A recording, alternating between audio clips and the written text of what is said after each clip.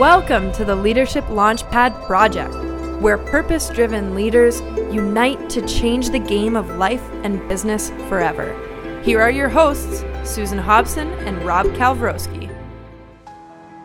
Welcome to the Leadership Launchpad Project. I'm Rob Kalwarowski. On this week's episode, Mette Keating, the founder and creative director at Metaspace, joins Susan and I to talk about the importance of office design. As many companies are calling folks back to the office, it's so important for leaders to be aware of how office spaces are designed, what common problems there are with offices, and how to design for function. And if you appropriately design your office, just as Mette talks about, you'll be able to unlock productivity, innovation, and happiness. Get out of the cubicles and into real office design by checking out this week's pod. We are launching new offerings as part of 2024. One of them that you might be interested is an 8-week accelerated high-performance leadership program, which in only 8 weeks, you'll be able to take your leaders to the next level by tackling elements of mindset, team leadership, and conflict management. So help create high-impact leaders that turn their teams into happy high performers in only 8 weeks. Reach out to me, Rob, at elitehighperformance.com for more information on that. Please share and subscribe to the podcast. We would be so grateful if you do that. Happy holidays, and here's the episode with Mette Keating. We are back. Welcome to the Leadership Launchpad Project. I'm Rob Kalwarowski, and as always, the yang to my yin is here, Susan Hobson. Susan, how are you? I am feeling especially calm this morning, believe it or not. I know I usually get on the mic and say, let's get this party started, but I just had the most incredible IFS session myself yesterday, and I woke up feeling better than I have in weeks. So yeah, I'm feeling calm for a change. It's good news for the listeners. I don't know. I guess I have to play the part of high energy guy then. You got to be the yang to my yin today, buddy. Let's go.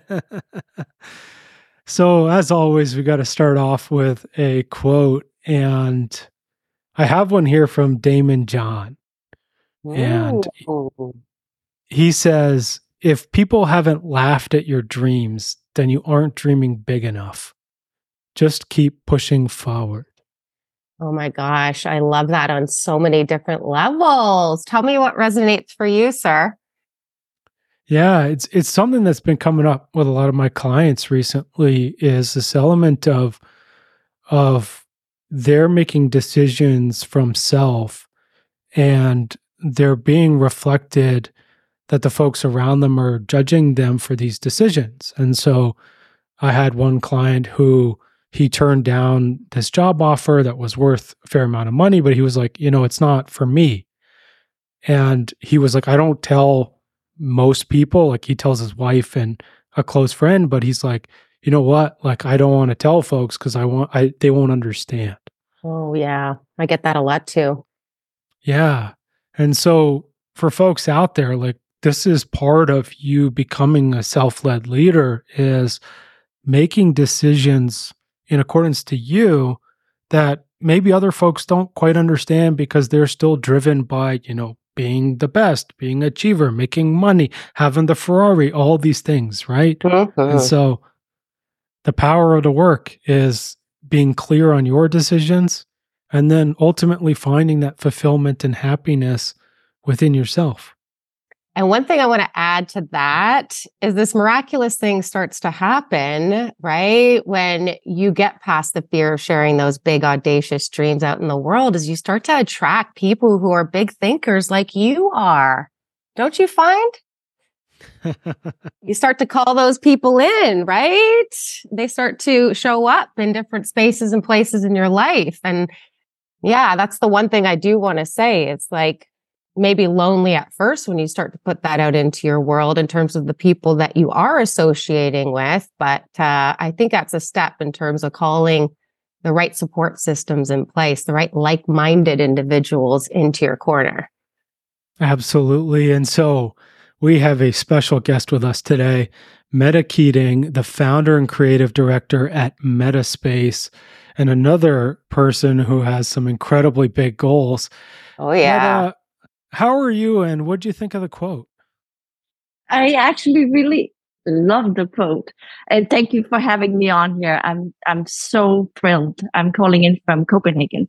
This is sort of my where I originated. But what I really like about your quote is it's just about being true to yourself, and it doesn't need to be big or small, but you just have to be true to yourself.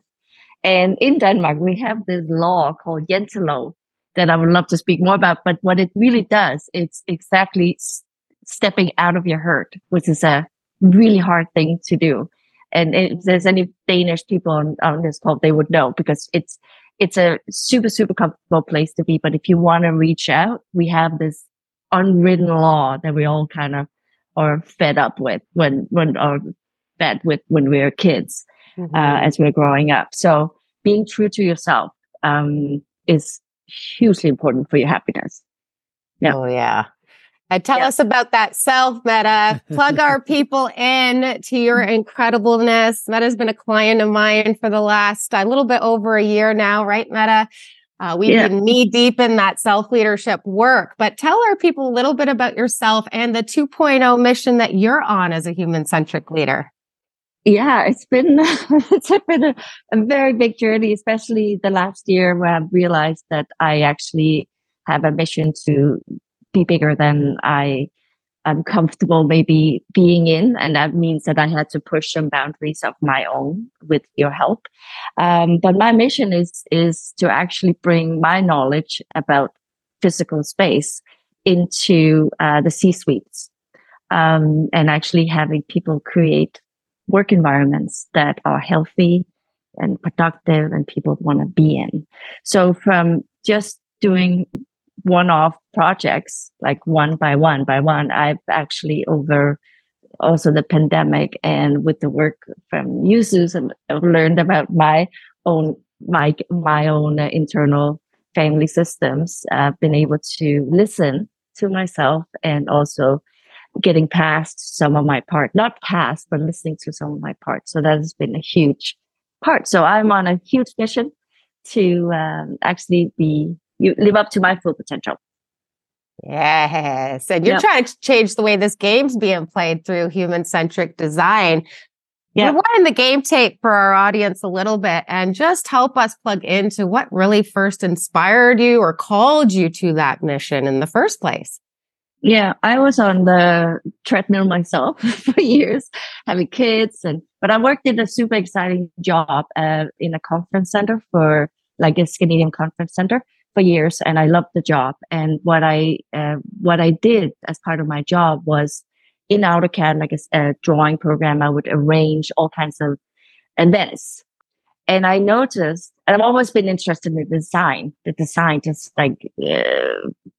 I'm like in Denmark, it's like design is a big thing, just nice, beautiful things. But what I noticed was like the impact on the flow of these spaces that I was creating, if it was a good event or not bad event, and how much like color had to do with the elements that I was bringing. But I was just doing it intuitively, like this works, this doesn't work. And I could see the impact on what was going on without knowing what I was doing. Right. But I moved on from that job into a coaching firm. And in that coaching firm, I learned all the tools about asking the right questions and making people being heard and listening. And then as I was doing that, I was like, this is pretty interesting. Like I would love to, how can I help these people through their environment to get better easily or thrive more in their lives? And so then I went actually back to school. I did a sort of an intense interior design, but more like human-centered design approach. And that kind of blew my mind because it was a lot more about what I was intuitively doing, but actually knowing this is why and this is how. And with all those tools that I had, I created my first company in Denmark. So that is like, I don't know, 18 years ago. And then we moved to Canada, and I have done a lot of institutions, homes, and like schools. But I thought, okay, where can I have the biggest impact? Where do people spend a lot of their time? And that is in the workspace. So that is my mission, is actually making people happy at work. It's the core of why I'm doing what I'm doing. Yeah. So that's the short story. It's so amazing. And it's funny, right? Like a lot of the folks are, or a lot of the companies are calling people back to the office. And my favorite meme going around right now is it's like bringing people back to the office with high corporate culture, and it's just a picture of like the 1990s cubicles, like the drab. I know. So yeah, Painful. what I want to say, like what I'm seeing has happened. I am so thrilled with what's like, I wasn't thrilled about the pandemic, obviously, but what it has opened up is now it's not just the early adapters, like the tech industry that I've done a lot of projects for, that already knew, okay, we need to attract talent, we need to keep talent, we need to make them productive when they're at work. We need to like use all the productivity would go up by creating cool and exciting environments and healthy. But now it's becoming sort of more of a mainstream. Like certainly more companies are waking up and trying to get people back to work. And it's just a huge opportunity for these companies to actually tap into this this tool that most companies are not even thinking about, that they actually could tap into.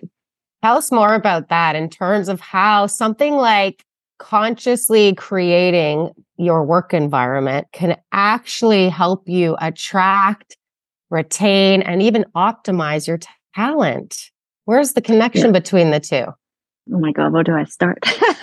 It's huge. It starts, I mean, when you do this, it's not just impacting the employees, it's impacting the leaders as well. Like, so it's a total win. But what happens is it's actually a lot of it happens on your subconscious level. It's in your nervous system, that you can actually, make people feel at ease and not stressed. It's the message you get when you're walking in the doors. It's the type of lighting you're using, the materials you've chosen to put in there. And we know how we feel in nature, for example. So this is one of the things when I try to talk to people about what's happening, it's like, if a plant can't survive in your space, neither can people. But it needs nurture. It needs light. It needs proper light. Like there's a lot of lights, bad lights, even bad LED lights, but it's the experience that those lights, like when you don't have natural light and you need to kind of have artificial lights, it's what light source is that? How does that lit up the rooms or the colors you have in the room? Think about like a gallery that would never have, for instance, light in the space, because you wouldn't see the true color of the gallery. So it's that whole feeling you get when you come in. Are you welcome?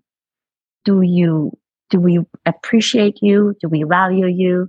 And it doesn't have to be like all sort of totally soft, because we also want an environment to be productive. We want brainstorming, but it's the message you're kind of giving to anybody entering your space, including yourself, that you want to come back. I like to create spaces that you want to come back to.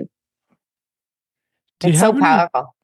Do you have any principles you could share? Like, obviously the lighting's super important, but do you have any principles you could share with our leaders out there about like how they should look at their current space and just notice if there's any improvements they could make? It's usually always improvements to be made. Like it's, like you should ask yourself, do I want to come back to this place? And is it, because often it's about there's a lot of words like trust. Do I feel comfort when I'm in the space? Or am I super tired at the end of the day? So it's really kind of feeling, but there's not one fits all. Like I think I would start with, why do you have an office? Today we actually start asking, why do you even have an office? That's Because so good. a lot of businesses don't need an office. So if you have an office, what does it do for your business or for the staff and for yourself? What does it do for you? And if you need to have an office, how do you get people to come back in for the right reasons? Depending on what you want them to do in the office. So it's like a lot of analysis of the needs and the purpose that you need to do before you actually create a space. So it has a lot to do with the materials you're using, how you're setting it up. Like, is any natural materials in it, like a wooden floor, and it doesn't actually. So the evidence now show, and there's going to be a lot of this in my upcoming book as well. Actually, hardcore evidence that I know North American loves to have of what an impact it has. But because how do you measure productivity, like sort of, or how you feel in the space? I used to do my own studies, like some before and after, and I could say going up around 21% by changing the environments into something more suitable. But now there's far more evidence, and it's just becoming much more of a like, people are getting it more now, that it is actually an important thing, because they can see the difference over the pandemic, where they were and how well they were productive or not. Yeah. Love that. You mentioned trust. Let's get real specific now and start drilling down into some of these human being needs. I mean, this is what makes it a human-centric design, right? Concept is that you're paying attention to the needs of the human beings. And we do that, right? Because the hierarchy of needs, Maslow's hierarchy of needs, says that when our human being needs are met, it's actually a performance driving strategy. Who would have thunk it? But you mentioned trust. And I feel like that's a lot of why leaders, I know the leaders I'm working with, are trying to get their people back to the office, right? Because they just have a really hard time instilling trust remotely and having that trust amongst teammates, right? So that they actually can be highly collaborative, creative, innovative. So how can we start to rethink our work environments for the purpose of building trust? Yeah, so in my world, the hierarchy is like, at the bottom we have like the basic, we have the walls, we have the desks, we have the chairs, and as you move up, if you want to attract the people that actually want to be there and they get engaged, you get up sort of to the higher level and not just so that's where you hit more people with listening to the people. Even bringing someone like me in to look at your environment means, oh my God, you want me to be here. Like, I'm valued as an employee by even giving people proper chairs to sit in. And Rob, I heard one of you, like, they didn't even have toilet paper. Like, you need to value people on the human level, meeting them human to human. Doesn't mean that you can't be a leader to employees, because you need leadership. But it has a lot to do. Like, so if you want people to be collaborative, you need to make sure that there's places that they can collaborate. I've done places where like the eating together, lunches together was sort of an afterthought. It's like people just eat at their desks. So if you want people to actually connect, this happens a lot. Trust me. I'm not surprised. Like, I just go get my lunch and then I sit on my desk. Yeah. So if you want people to actually create that community and culture, you need to create places where we are human together. And human together is like, basic is actually eating together and having events together and connection. So you need to create these spaces where people gather naturally too. So that's we used to call it the kitchen party when we were doing that. Not that there has to be a party all the time, but it's just a place to gather and meet at all the levels of employment together and meet. And that's why we have the word hygge. I know most people know it from homes, but I've actually used that also when I do my designs in corporate spaces. Because when we have hygge, which is like where your nervous system is just relaxed. You can't have hygge and stress at the same time. It just doesn't exist.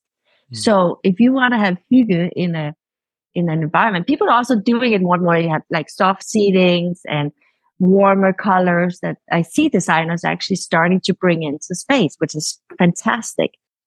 But it also, it's just shuts down that stress level in us, and we feel welcome and needed and wanted to be. And the flip side of this is you engage, and it's not even like, I'm not even doubtful that it's an investment. It's not an expense to do this. Like it comes back because people want to come to work, and collaborate. I can tell you're feeling the hygge over there with the candles in your window. I put them in now because it is December, so I thought, okay, I can get away with this today.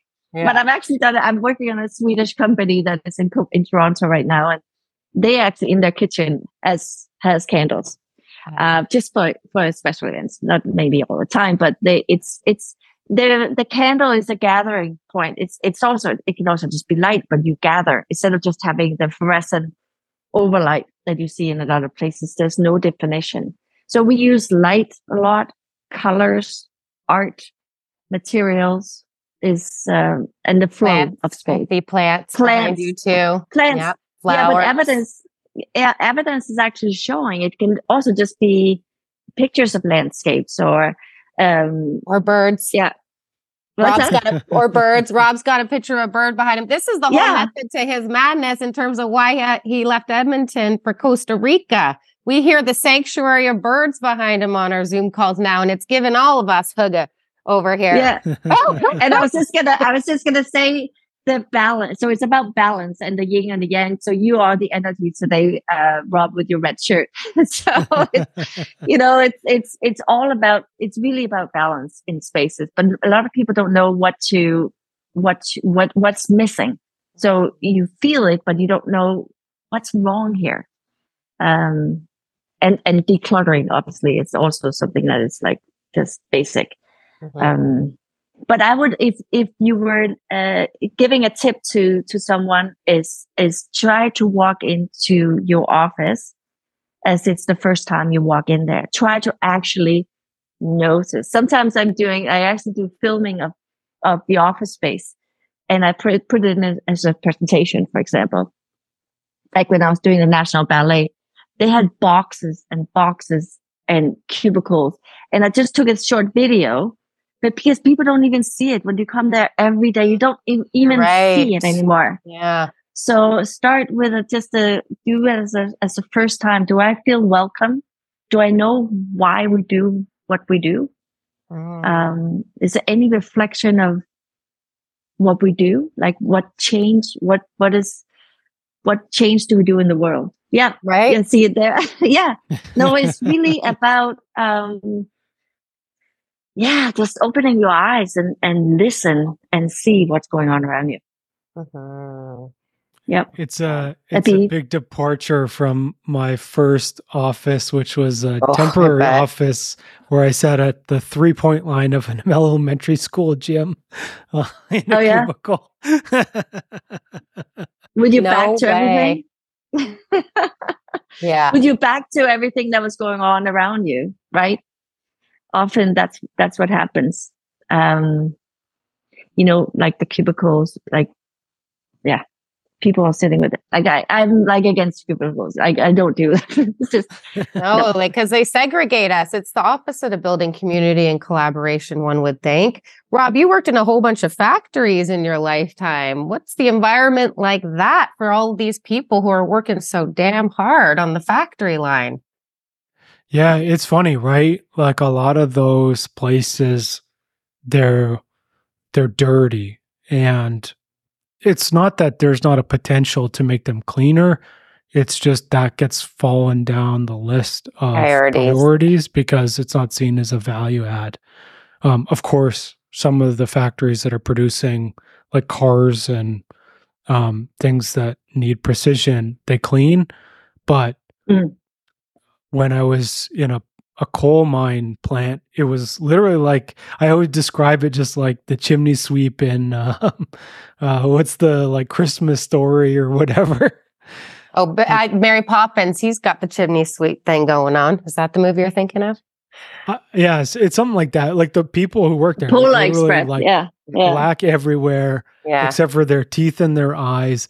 And like you would take a shower at the end of the day, and dirt would be coming out of your hair, your nose, your ears. It's just everywhere. And yeah, I mean it's tough if you're working in an environment like that to, yeah, it feels unclean and it feels like you don't want to be there, and it spirals a lot.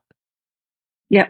It affects the mental health for sure. Mette, I know you worked on a factory or in a factory. Yeah. You have a case study from your experience turning that ship around. Do you want to share that with our audience? Yeah. It was super. I'm so happy that I got to do something that was so not like the tech, and I'm getting more of those now. But so it was a plant. It's actually quite some time ago.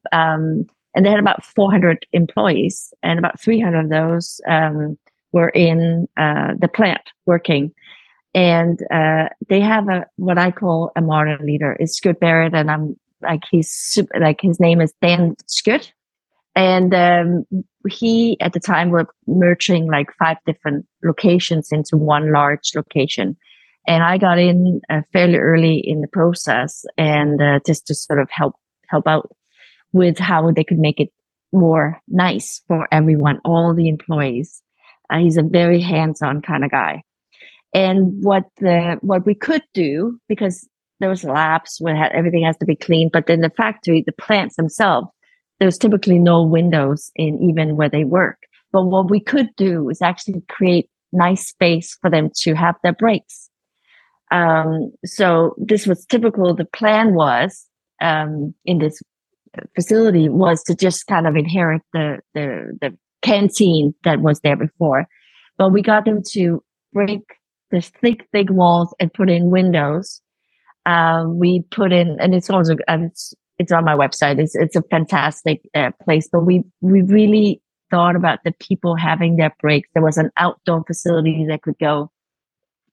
We put in we made a decor in this space. We put in really nice lighting. Made it inspiring to sit and have your break. And there was a place you could check your messages and whatever. So it was just a break space, a healthy break space. And you don't see that very often. Mm-hmm. So it doesn't have to be like a tech company doing this. It goes everywhere. And you could just tell people are happy. They're happier because they're being appreciated. I'd like to see it spread to hospitals and schools, because those are 2 of the facilities I see in the modern day world that still are lost in the damn sauce. Like, I know as somebody who spent time with my Crohn's in hospitals, it wasn't a healing space for me. I couldn't wait to get home and start healing. And then even when I was in school, down away at prep school and then university, the fluorescent lightings, that was the first thing I did was turn those things off. And I don't think I turned them on all year. I couldn't study in those conditions. I'm an empath. I'm way too sensitive. Yeah. Right? No, but the evidence is there. Yeah, the evidence there is actually, I think it's in Brazil or and also here I see it all. There's hospitals are for healing. They're not for sickness. It's and there's statistics showing if you have biophilia, you can see green space. People heal faster. So it's just a matter of actually, as a leader, there's so much potential out there. Start reading about it, get interested in it. It's a hidden resource that can be embraced and just have a huge impact. They can start by reading your book that's going to be coming out soon. Let's talk about that for a second. I know you mentioned it a few minutes ago, but tell our people about this book you're writing and the impact that you want it to have. Yeah, so it's actually been on the go for some time. People are like, when is it coming out? And actually, it was written before the COVID and over the pandemic. And I'm in the process of rewriting it because it's now even more evidence proven what it is that I'm actually talking about. People now get it far more than just the early adapters. It's becoming something like a lot more people are open to. So I'm rewriting it, and there's going to be some case studies, but I'm also going to go a little bit more into depth about like the lighting, the materials, and the colors, and just the impact that it has. And I'm super excited because I think it can really change how people look at space. It's not just space. If you're paying for it anyways, like why not make it matter? Yeah.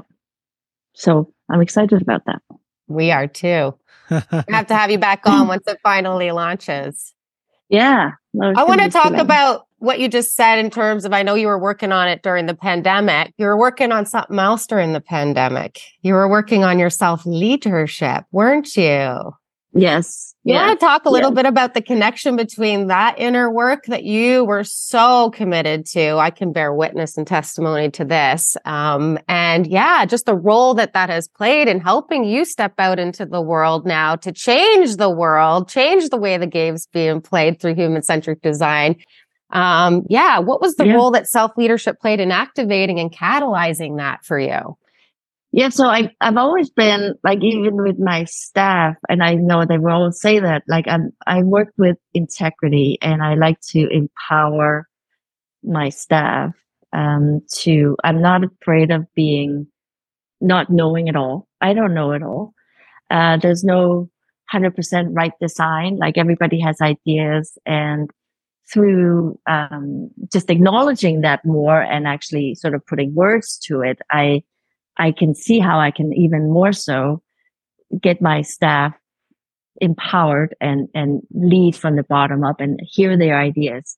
But what really also happened for me was I was like a doer, and trying to be everywhere at the same time. And I broke my Achilles, or tore my Achilles completely right when we met too, Susan. So I think it was universe has a funny way of getting us down to the mat when it says it's time. You can't outrun this inner healing and growing work any longer. I saw that play out. With Susan, she was like, "Oh, great!" I'm like, "What great?" But it had me actually restructure our company and having far more self care. My calendar is a completely different thing than it used to be. I'm not achieving anything less. I think I achieve more. I'm moving faster forward, slower, of what we would call it. Actually, and also letting staff come more to service and not like I'm letting them make decisions, and I'm making them feel that I trust what they do. I often say, like, you know what? That's a good decision. I trust you can do this. So just empowering them is something and setting my own boundaries and helping them set their boundaries. Because in the design world, there's a lot of expectation. Yes. Yes. Client expectation, right? Yeah, with timeline and budgets and all that stuff. So, and that's part of our game or our work, but just really sort of lead with honesty and truth and integrity. Yeah. Love that. Mette, what would you say to leaders who are on that treadmill or that hamster wheel that are just running full steam? What would you say to them to get them maybe to get off? Without having to tore your Achilles? Oh my God. It really have to like actually take the breaks, like listening to your body is so what I'm doing now that I didn't used to do, I'm actually putting these things into my calendar, and I and feeling I'm worth to do this. This is a meeting with myself that I need to take so I could be better at the next meeting with the client. You know, it's really trusting and think about your time. Time is the only thing that you have that you can't get back. So I think about my time so much more. How important is it that I do this versus that? And how much time do I spend on things? And selecting and appreciate and honor my time. So time has become a huge factor in and setting boundaries. So you only have you, and you have to do the work. And looking like, I think everybody can look at their IFS and learn something to be more you. I mean, that's all you need to be. So that whole journey has helped me tremendously. And still, I mean, and you're never done, right? It's an endless journey. Mm-hmm. Yeah. Well said. Yeah. Mette, Yeah. what would you like the legacy of all this incredibly important work that you're doing to change the way the game's being played through human-centric design practices? What would you like the legacy of that to be someday? Yeah, so the whole legacy was never something I really thought of. I remember. So, no, but I would love space to be something that leaders would embrace and take advantage of. And I love the space that they have, their offices or institutions or whatever they have. It needs to get up to the C-level, and it needs to be part of the business plan and be something that not as an afterthought, but something that you actually make a decision about. How do you want it to be, and have the budget for it to make it right, because it returns so greatly, no doubt. So I'd love to bring that to the surface, or to actually have it be much bigger impact than it does today. So I could be that person, a part of that journey. I would love that. You're definitely a part of that journey. And for folks out there, if you want to find more about Mette, you can check out her website, mette.space. That's METTE.space. That's where actually Mette space, no dot. Mette space. Just Mette space then. .com. We'll put it in the podcast notes, Mette. Don't you worry. People will definitely know how to find you. Yeah, we'll drop that in the podcast notes. And I know Jim's listening, and Jim, get the case study for the factories. That's super important. I've also dropped Mette's LinkedIn in the podcast notes so you can connect with her there. Is there anywhere else you would like folks to find you? And maybe where can they maybe pre-register or be notified about the release of the book? I don't have it set up yet, but I would get it set up on my LinkedIn for sure, and on the website. It needs to get upgraded too with the more recent jobs that we've done, or projects that we've done past the COVID time. So perfect. We'll have you back on the show when the book launches. Don't you worry. We got way more to talk. Yeah, absolutely. We can talk about this forever. I know. Seriously. Absolutely. So connect with Mette on LinkedIn and check out her website, metaspace.com. Folks, if you're obviously, for us, hit subscribe to the Leadership Launchpad Project on your favorite podcast platform. And then for all things one-on-one coaching, leadership development, and more, head on over to elitehighperformance.com for all of that. Susan, is there anything you'd like to leave our folks with today? I just love the through line here. We're talking about how it all starts with this consciousness that a leader is totally in control of, that carries so much weight, whether that's turning on the lights in your internal environment, like Mette has described, has been the catalyst that has led to her legacy journey, or going into your office space, right? And being consciously aware of what you're actually seeing, hearing, and feeling in that space. It has the power to change everything. So I love this interview. I feel like it's really inspired our leaders out there to get conscious. And that's really where it starts for me. Yeah. How about you, buddy? Me? Oh, no, exactly what you're saying. Like, actually look around and and see what you're looking at. How do you feel when you walk into your space? And make it would never be the same. Like, things change the moment you change stuff around you, and you know it. Like, when you clean up, you feel different. It's all those little things that really, really matters, and how you feel in the space. Yeah. It's amazing. And for me, I think I want to just tie it back to where we started with Daymond John. And what we've noticed, or what we see, is as you become more self-led, you start choosing things for yourself. And this is where Mette was describing how she's booking time in her calendar for the things that she needs to perform at her best. And now she's leading her team and coaching them on the ways that they can do the same. And so it's the performance impact and the happiness and the well-being impact that becoming a self-led leader is leading to.